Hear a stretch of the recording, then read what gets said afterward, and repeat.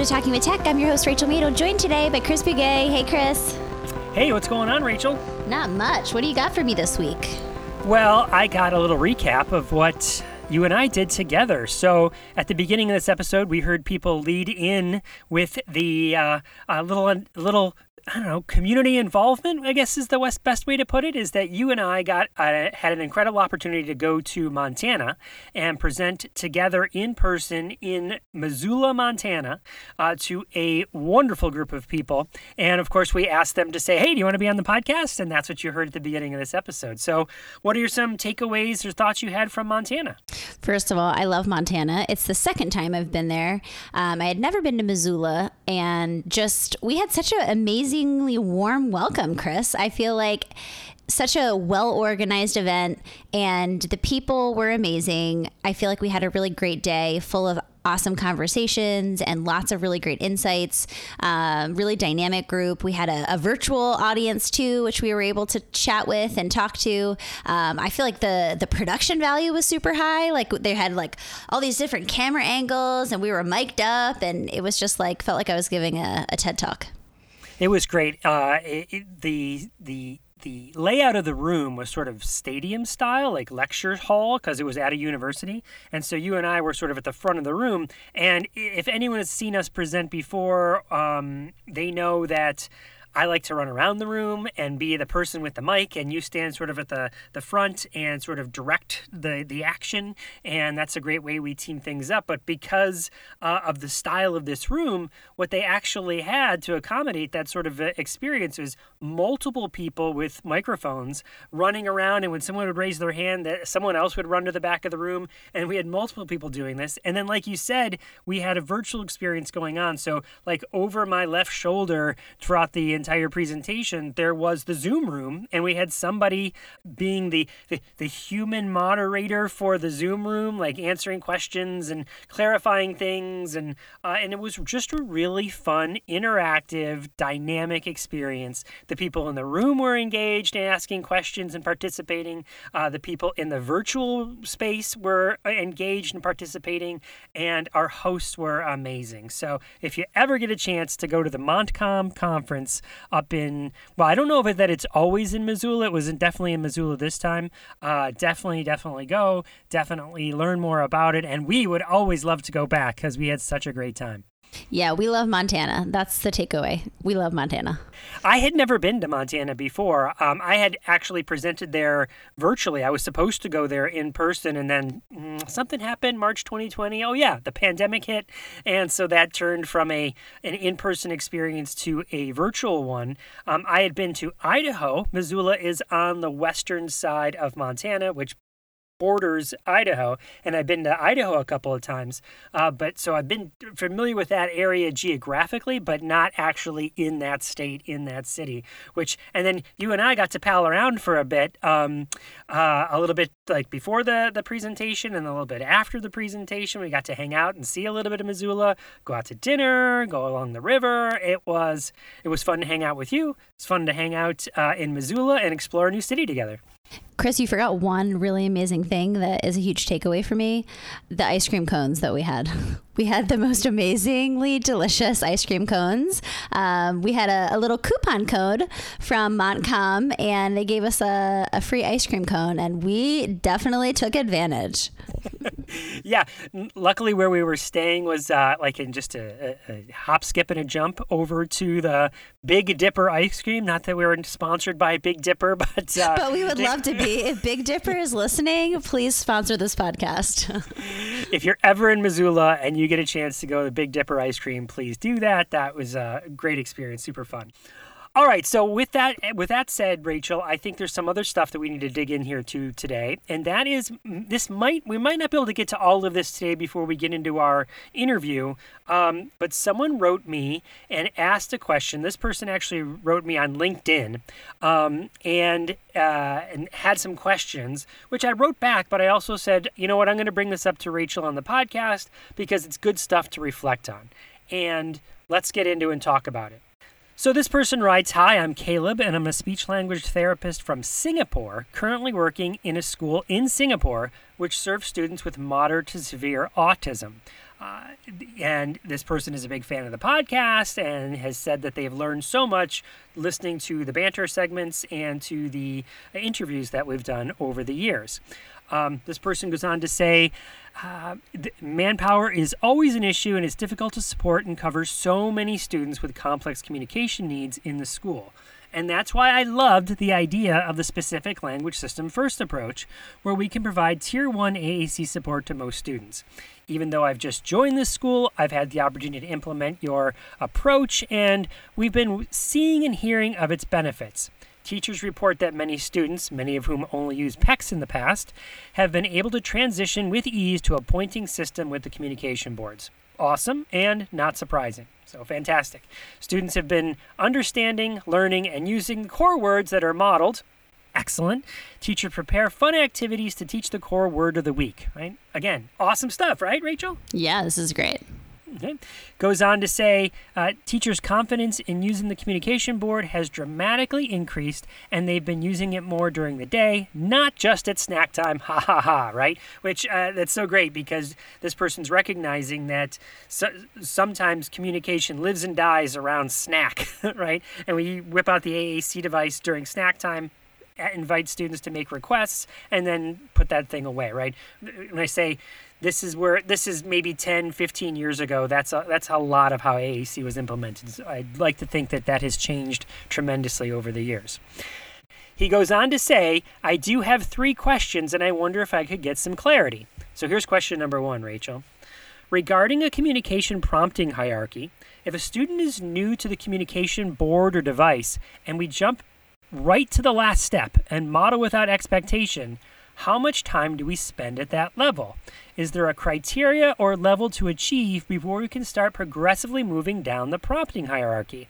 Like starting with wait time and then going to some sort of natural verbal cue and then some sort of visual cue or gesture, then a verbal prompt, and then modeling on the device. And that's how he characterizes it. So that's the first question. So let's start there because there's more questions that he has, but let's just answer that, right?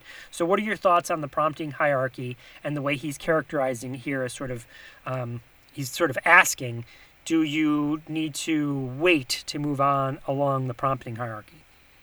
I think this is a really great question, and I think it comes up a lot. There's a lot of confusion around modeling because we see it on a prompting hierarchy and we see it pretty far down and we're like, oh no, I thought I'm not supposed to be down there in the red zone. And so let's clarify this. The prompting hierarchy, the least to most prompting hierarchy, when I say prompting hierarchy, that's what I mean. The least to most prompting hierarchy is something that you implement when you actually have already taught a word or a concept. So you wouldn't want to implement a least to most prompting hierarchy without having given aided language input. So I think part of the distinction is we always teach and model without expectation first, but when we feel like we've done a lot of teaching, so this, person has a core word of the week that a lot of the teachers have been implementing. So that would look like modeling that core word of the week, every day, all day, really giving that language immersion. And then maybe towards the end of the week, trying to see if you could fade, some of the prompting and the scaffolded support that you're giving a student to see if we can get spontaneous or more independent communication around that word. So, I think that there's modeling without expectation, which is what we know kids need in order to learn language. But if we're just constantly modeling and we're never giving kids space to actually formulate and communicate independently, then they'll just kind of wait for us to model and they'll be, imitating our models, but they're not actually generalizing to, I'm going to use this word completely on my own. Does that make sense, Chris? Yeah, I think so. The other thing, the way this person wrote this made me think that they were thinking the prompting hierarchy was per kid or per learner as opposed to per word or, we're adopting the phrase now. I'm moving away from we're using words and using core themes, right? So the idea that it's not just a word, but a word plus the associated morphemes. So go is a word, but going is a word, but went is a word, and goes is a word. Let's not do word of the week. Let's do core theme of the week so we get more hits in. Okay, but that's side nugget, right? I think the way this person was sort of writing this is thinking that the prompting hierarchy was related to a student. Like we would do modeling on the device, or we would be giving a student verbal prompts for all the words we were doing. We'd be at that level on the prompting hierarchy. And what I'm thinking is that it's not related to a individual student, it's related to an individual word, meaning an individual, or again, Corfeme. When you're going through the prompting hierarchy, you're actually doing that each time you're interacting with a student, right? So each time I'm with a student, so they're sitting next to me, and we're playing with crayons, let's say, right? There's crayons, and we're coloring. I might say something on my device, just like modeling next to the kid. I might say something, and then I'm just providing wait time. I'm not saying anything. And that's the first step on the hierarchy. And if they don't use their device or say anything or comment or react in any way, then I might sort of be like gesture. Like people can't see me, but I'm just sort of like nodding towards the device, or like pushing my hands in a way like, and making a little face like, hey, you might want to do this, looking at the device and pointing to the device. And then if that student in that moment doesn't do that, then I might point to a particular word or give a verbal prompt and be like, here, your turn, you do it, something like that, like along those lines. And I would be moving through this hierarchy in each instance for each interaction with a kid, so that a kid wouldn't necessarily be at a level of the prompting hierarchy. There might be some words, some things a kid might want to say, and all they needed was the wait time. And there's others where they have never heard that word before. They needed to see me use it a bunch of times before they would use it. So that we might expect they might need a different level of prompting because it's the first time they're ever experiencing this word, right? So I think the prompting hierarchy varies based on the word or Corfeme, and I'll use those interchangeably for right now as to not to confuse people, but not necessarily a kid. Well, I don't think a kid is going to be at a prompting hierarchy just in general. Like it's going to be vary per word. Does that sound fair? Yeah, I mean, I think it's definitely word specific. I also think it's very dependent on the level of motivation for whatever activity you're doing or whatever, response you're hoping to get. If you are doing an activity that kids aren't that excited about, you could pause and wait all day long and they're likely not going to do much.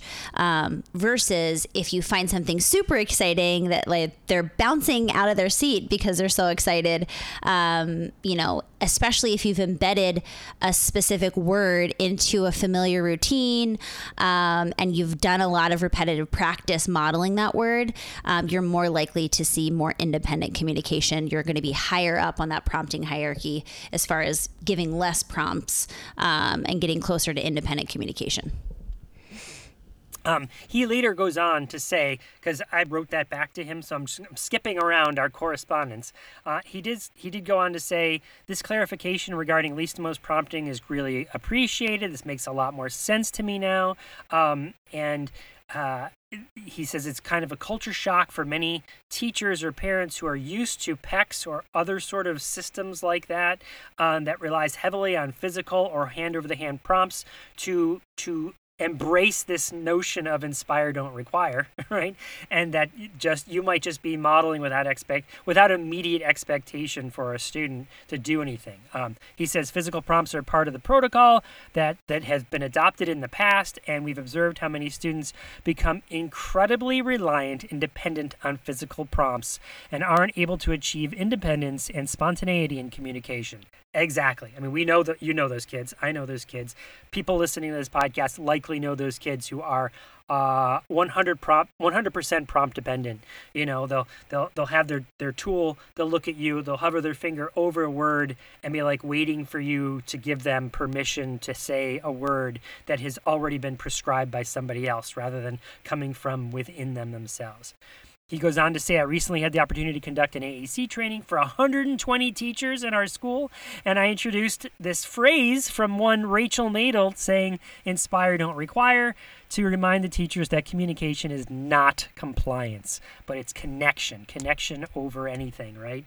And he says, I go on to remind them that we can't force or demand communication, but instead show the students what they can say when they're ready or if they want to. And it's like, yes, Caleb, yes.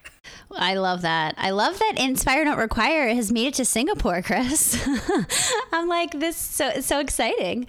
But yeah, I mean, I think it's just like really hard sometimes to start shifting your mindset, especially because a lot of these teachers, that's what they've been taught to do for communication, and it's like starting to think through a different lens can be sometimes challenging, but we know that we have to find things that are really exciting for kids to communicate about if we can expect them to learn how to communicate and to do so independently and autonomously. It's just like so many kids are so prompt dependent. Like when we were in Montana, Chris, I remember specifically asking the question, raise your hand if you know an individual who's completely dependent on prompting from an adult in order to communicate. Like it was just like everyone like raised their hand, and it's just like, this is the problem. So, to kind of tie a bow in it, the least to most prompting hierarchy is a way to get students communicating more independently. We scaffold the support for them to get them inching closer and closer to independent communication. Well, he goes on. There's other questions, but I don't think we're going to have time for them today. I think we should maybe wrap this up because we have an interview to get to, and that interview is with part 2 of Sean Sweeney. Now, in part 1, we talked a lot about Jeopardy. In part 2, what we're going to talk about is Sean has developed a framework over the years called FIVES, which he uses to sort of consider materials that he might use with individuals. And he kind of runs things through this paces of the FIVES protocol or the FIVES framework to help determine whether this is a good material or not to use with students. So without further ado, let's listen to part 2 of our interview with Sean Sweeney.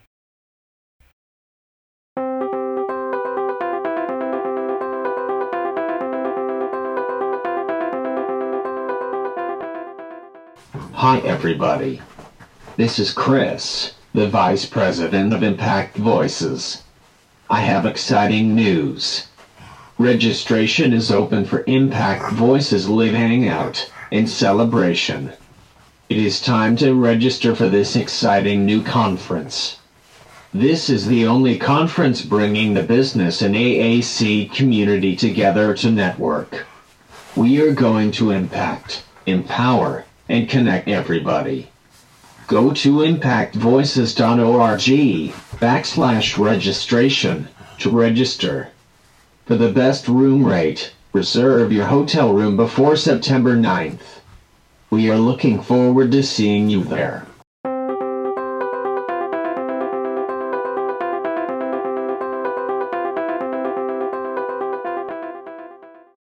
Yeah, one of the things that strikes me about Jeopardy and Jeopardy questions that in relation to AAC, the way I'm making a connection there is this, how we often talk about motor planning, how we have to keep the buttons in the same spot, don't move them around, right? And some people will say, well, then why do you need pictures? Like if you learn where the words are, then you don't eventually need pictures. And we know there are certain AAC users that don't need the pictures anymore. Like in the same way that we have on our QWERTY keyboards typing letters, but eventually they might wear off and you still know where they are, they don't necessarily need all the symbols.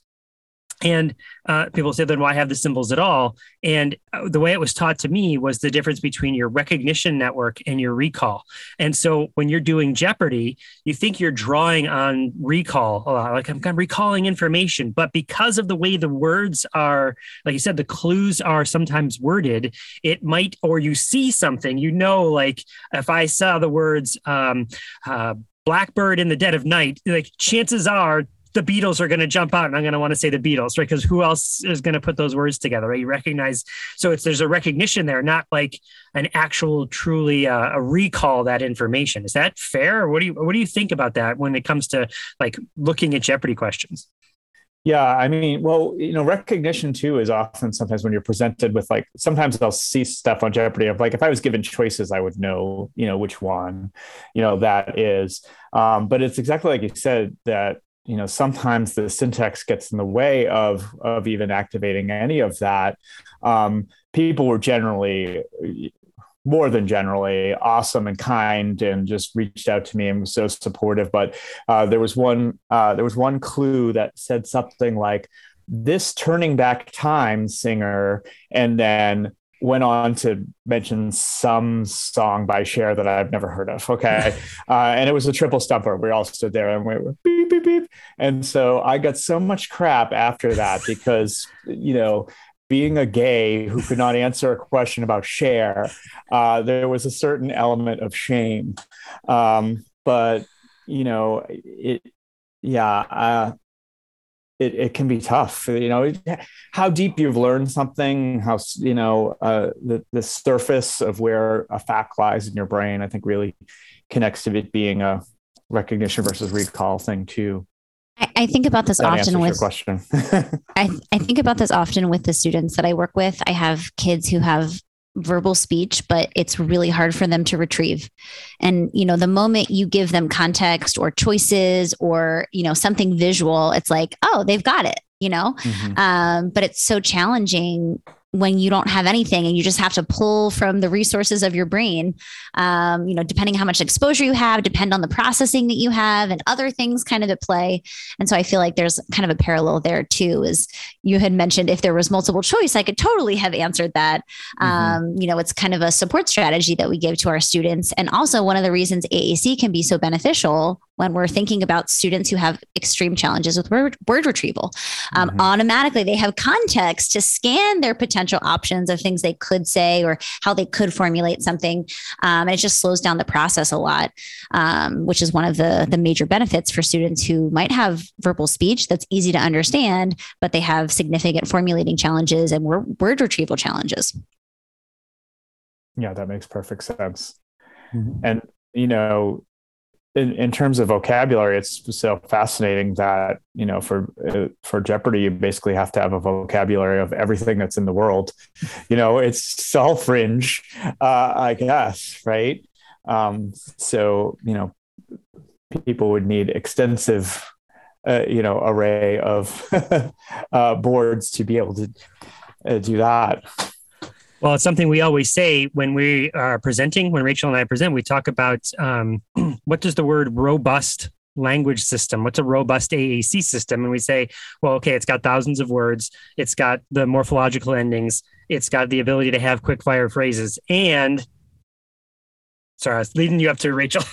And it has a keyboard because we can't possibly program every single word there ever was or will be into an AAC system. So we need a keyboard. And then of course we need to teach kids literacy skills. Absolutely.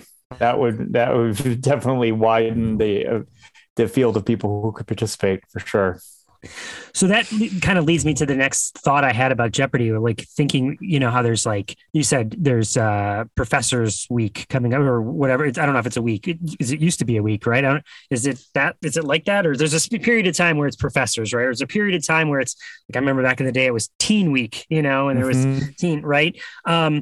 So I was wondering about AAC users, right? Like you said, you said it so eloquently about like being privileged to be there, and that there's certain people would not necessarily be able to participate in this experience based on lots of factors. Well, one of the factors might be that you're an AAC user who would maybe know all of the answers, but not be able to buzz in as fast or get the answer out as fast, and it just got me thinking about, what would the accommodations be like if you wanted an AAC user to participate, make it more of an inclusive experience, or if you had just AAC Users Week and it was all AAC users that were playing together, still, how would you have to change some of the dynamics in Jeopardy to like, okay, because it's going to take some time maybe to formulate, and we just wait for them to formulate the answer, but is it, I don't know. It just got me thinking about it. It's just a fun thing to think about, I thought. I don't have Oh, answers. they definitely have to adjust the timing. Like you need more than 5 seconds. You need more than 30 seconds to get your, it's 5 seconds per any answer. 30 seconds for your final Jeopardy. There's quite a lot of visual stuff that people don't know about Jeopardy too, that, when you are standing there at that podium, you are looking across the entire stage, and that's how you're reading that clue. It does not appear down in front of you. That's why you never see contestants looking down, and reading. They want them to be looking that way, and it's not that big. I actually really went through a debate, like glasses versus no glasses. I went and tried to get contacts, and apparently I have tiny eyes, and it was this torturous process. Left without contacts, I'm like, forget it. All right, so during rehearsal I wore the glasses, and then I didn't. But yeah, you have to be able to see. So for I think a lot of contestants maybe could benefit from something that's larger, in terms of print, and even the visual clues, maybe just more visual clues, because they don't give you that many, and they are again across the stage on a not that big TV. Some of the times I was going was due to this TV that was way across the stage. So I think around timing and visual and just being in a cohort that you could compete with, of course, like you said, I think that would be really cool. Mm-hmm. Yeah, I was thinking about those visuals as well, and like there's no alt text on those visuals, right? So there's no description of what the images are when a picture comes up. So yeah, that would certainly be something that would have to be added, even if you just had someone who had a visual impairment, right? Not using AAC, not taking AAC out of it. I mean, okay. There was a fairly significantly achieving champ some years ago, I recall, who was blind, but I have no idea what kinds of accommodations they might have given him in terms of, maybe an earpiece that was describing the picture, or maybe a monitor with enlarged text or something. So it might have been a behind the scenes thing. Yeah, that's interesting. All right. Do you have any other questions, Rachel, about Jeopardy? Because I was about to shift the conversation to another topic, if that's okay. Yeah, let's go. All right. Here's what the last thing I wanted to ask you, Sean, or we wanted to talk to you about. And that was you came up with an acronym that you used when you talk about apps called FIVES. Can you tell us about that? Sure. So it was about maybe a year into when I was blogging, I started to think about how could I make what I'm doing here a little bit more portable for people, meaning that, they're not just dependent on people saying, oh, use this thing or use this thing, how to self-evaluate, the world of available resources that are out there, which then exploded even more because of apps and people's interest in apps and having the portability and the reduced learning curve of the iPad. And I've always been an acronym guy. I'm teaching my students acronyms all the time, and they're like, oh, another acronym, Sean. So I went in that direction. So FIVES is really criteria that we can use to look at any resource that maybe wasn't designed for therapeutic purposes, and sort of tease it apart. How would we, let's say an administrator walked in the room, and why were you using that thing? Be able to explain. Not to be anti-administrator, I'm sure you're very supportive as the administrator, Chris. How to be able to explain or justify some of the things that we are using. So it stands for fairly priced. That's the F. Originally, it stood for free, and then I realized with apps that wasn't sending the best message, because there was a lot of great resources that cost a couple of bucks. But fairly priced. Interactive. So students love interactivity, and interactivity promotes choice, causality, sequence, decision making. Sometimes a narrative unfolds through interactivity, or you can create a narrative, and stuff like highly interactive apps like Book Creator, visual, because all of our students, could benefit from visual supports and technology, often can make abstract concepts more visual. E for educationally relevant. There's so many resources we can use that make the curriculum, all of the, preceding criteria, make them more visual, make them more interactive, and, help students get engaged with curriculum topics in science and social studies, for example, which has always been, those have always been places I've loved to pull from. And then the S is kind of more of the activity analysis of thinking about this activity seems to involve some sequencing, or there's some great vocabulary here. The S standing for either speechy or specific, if you hate the word speechy. Some people do, including me. So I don't know why I went in that direction, but how specific is this? I did some work with some folks in Waldo County, Maine, who developed a telepractice training center, and Amy Reed, who works with them and often presents at ASHA, talks about a material having a clinical clarity, just some clear purpose of it, and the S is around that. It's something students could work together on, and therefore be practicing pragmatic skills, or is there some way that it records and that they could therefore do be practicing speech production. So there's so much of that S when you kind of tease out what an activity was designed for and what it might be useful for. I recently wrote about something, I like to take examples that seem very out of left field.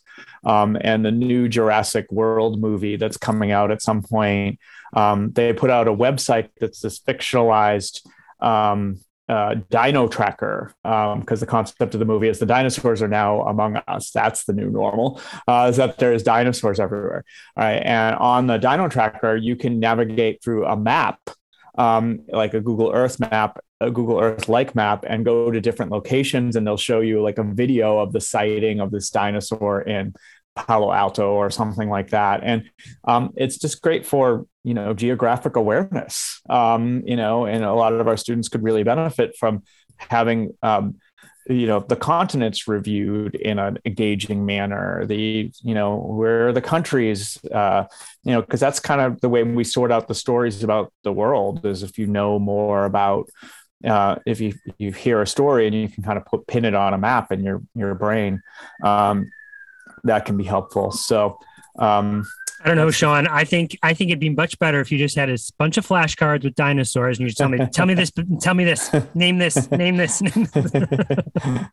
name this one. Yeah, something like that is so, like you said, so fun, so engaging, and like you said, what you're taking there is something that's other people are just playing with in the world, but you're turning it into, this is how we're going to use it for the educationally relevant, right? Mm-hmm. Yeah, and there's also like a lot of language on the site, so it depends on what level you wanted to use it. What would you want to emphasize? Because it had like do's and don'ts if you see a compysaur, and so you could kind of translate that any way you want in terms of just working on reading comprehension. That's expository text. So there's languages everywhere, so we can use that to our advantage for sure. Yeah. I'm literally, is it JurassicWorld.com? No, it's on speechtechie.com. I don't know the exact location, but the link is there, and it's called Dino Tracker. But I think if you looked up the Jurassic World Dino Tracker, you would find that. So always just examples like that. I have a kid who's obsessed with dinosaurs, and I will be using this today with him. So thank you for giving me my therapy plan for this kid. I'm going to see you later. Well, we've been fans of the Fives framework. Is that what you call it? Like, I think it's a framework to be thinking about any resource that you come across and sort of adopting that. And I can even see like taking it and kind of putting up a poster in your office or in your room so that when you come across resources, you can run it through this sort of checklist to know well, yes, I could use this, or no, not really, and then, like you said, having some evidence to back up why you do need to, if you do need to justify a purchase or something to somebody. Well, look, I ran it through this protocol, and here's my little write-up of why I think I need this tool. That gives someone, it makes it visual for an administrator to say, oh, okay, so they didn't just want this. They didn't just get sold on it. They put some time and thought behind it and how they're going to use it. So I really love that as a protocol beyond just therapy. I mean, it could be used in the ed tech world for any educator looking at any sort of parents looking at, do I drop some money on this app, or should I, skip this one? Let me run it through the fives and see how it plans out. Yeah, no, thank you. It's been nice that it's been something that's been sticky with people, because it was something I kind of put together a bit impulsively. And, I recently saw Eric Raj, who does Dr. Eric Raj now, who does a lot of presenting. He showed me his slide, and he's putting it into a presentation, and I'm like, wow, it lives. So that's great that it's still out there and people find useful. I'm often just doing that kind of sifting in my mind. I was on Larry Ferlazzo's blog, which is about ESL and ELL learning. He recommended a Eurovision video generator. See, I'm a Eurovision person. I followed the Eurovision Song Contest, which is that crazy contest they have, and it was last weekend, about all the countries put forth a video, and it's usually a very elaborate and or goofy song that ends up. So you can make different choices of who the band is going to be, and then you can pick what the topic of their song, and that included things like grandma. I don't know, and then there could be so much you could do, because it kind of leaves some blanks to what the song ended up with. So what are some of the song lyrics that you could come up with, kids? About what was your winning song, and there's so much out there with these little my trick is I'm often looking for interactive websites and trying to use that term and search and find, interactive websites that will do those things. I have a story to share kind of similar to that, Sean. I have a student who has gotten really interested in music. He's a teenager. Like most teenagers are very interested in music. Also an AAC user, has some verbal speech, but he's able to type. And so he'll oftentimes say just like in the middle of whatever we're doing, he'll blurt out like a song title. So like he likes the song Shallow by Lady Gaga. So he'll just be like, Shallow. And everyone but me is really confused, because he hasn't given us any context. He hasn't attached like listen to. And so anyway, I've been teaching him how to include the artist name. And so we've created this whole like Canva. I use Canva a lot in my therapy, because it's super easy to pull in images of Lady Gaga and like all types of things. Right. So now we're like making sure that like if he knows the title of the song, he also knows the artist, because that's like a context clue that makes people know, oh, he wants to listen to a song right now.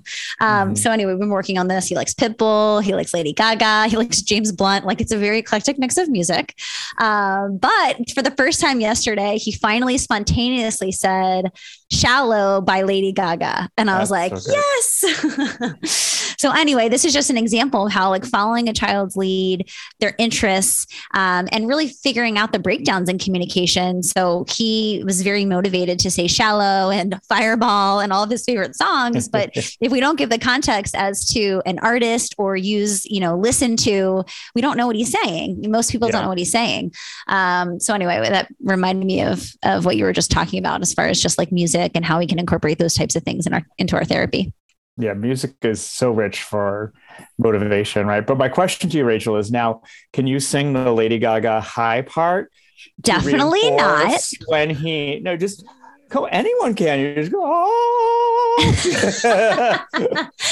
right, you got practice. I can probably sing it as well as you can sing Cher, Sean. Ooh, too soon. Just kidding. I have a student, I've learned a lot about Pokemon in the past year. I have a student who we do almost all Pokemon based therapy, because we're doing some vocabulary and sentence, and grammatical development. And he comes into every session with a Pokemon card. And it's like amazing, like how complicated the language is, in Pokemon, and the types kind of lead you to categorization and setting. And there's just so much you can do with that. And we've been working through one comic, Pokemon Adventures Volume 1 for weeks on end, because the story is quite rich. It has episodes within it, and we've just been doing story grammar marker and, picking out, because oftentimes I'm kind of co-creating the meaning of this comic with him, because some character has just flown in with a Pokemon that I don't recognize. And I'm like, what the hell is happening? And he's like, oh, that's, I can't even remember. But Charizard or something. Yeah. Yes, Charizard was involved. So that's great. And that's been one way I've used my public library card with Overdrive. And, I just remember to keep taking out that same comic every week, and it resides in the Kindle application on my Mac. So that we're always working through that and finding new vocabulary to do. For him, even there's been some, the theme of the Pokemon's endurance, and he needs to develop endurance, for different activities. And so that's one of the things we're kind of incorporating with like zones of regulation and, how can you use tools to evolve yourself, from being cranky when you arrive to, because once he's in an activity, he's totally fine. It is an evolution process. But that whole way that Pokemon evolve is helpful to him. Well, so Sean, I think that's such a great activity. You've given us so much to think about here. Thanks for coming on the podcast, and maybe you can come back sometime and we'll chat about some other things in the future. What else you got as we wrap up? What's next for you? Any big adventures coming up? For me, big adventures. Do you mean like in life or in work? Either way. I think just adjusting to where we are at right now is my big adventure, like kind of the veil of things, what we've endured in the past couple of years, just sort of lifting and becoming and moving into, more normal is I think where all educators are at, so that's kind of my big adventure is just finding the flow again, of what we're doing. And that's being mostly successful at that. It's a day-to-day process. And I've gotten much more in the flow of writing every week and continuing to share resources. So I look forward to keeping up that flow for sure. Well, fantastic. Check them out over at speechtechie.com, right? That's still the blog, right? That's still the blog. Love it. I've subscribed and I get the emails. I've been getting them for 11 years now. Thank you. Yeah. And thank you for having me here. It was awesome chatting with you both. All right. For Talking with Tech, I'm Chris. This is Sean, and we got Rachel, and we'll talk to you next time.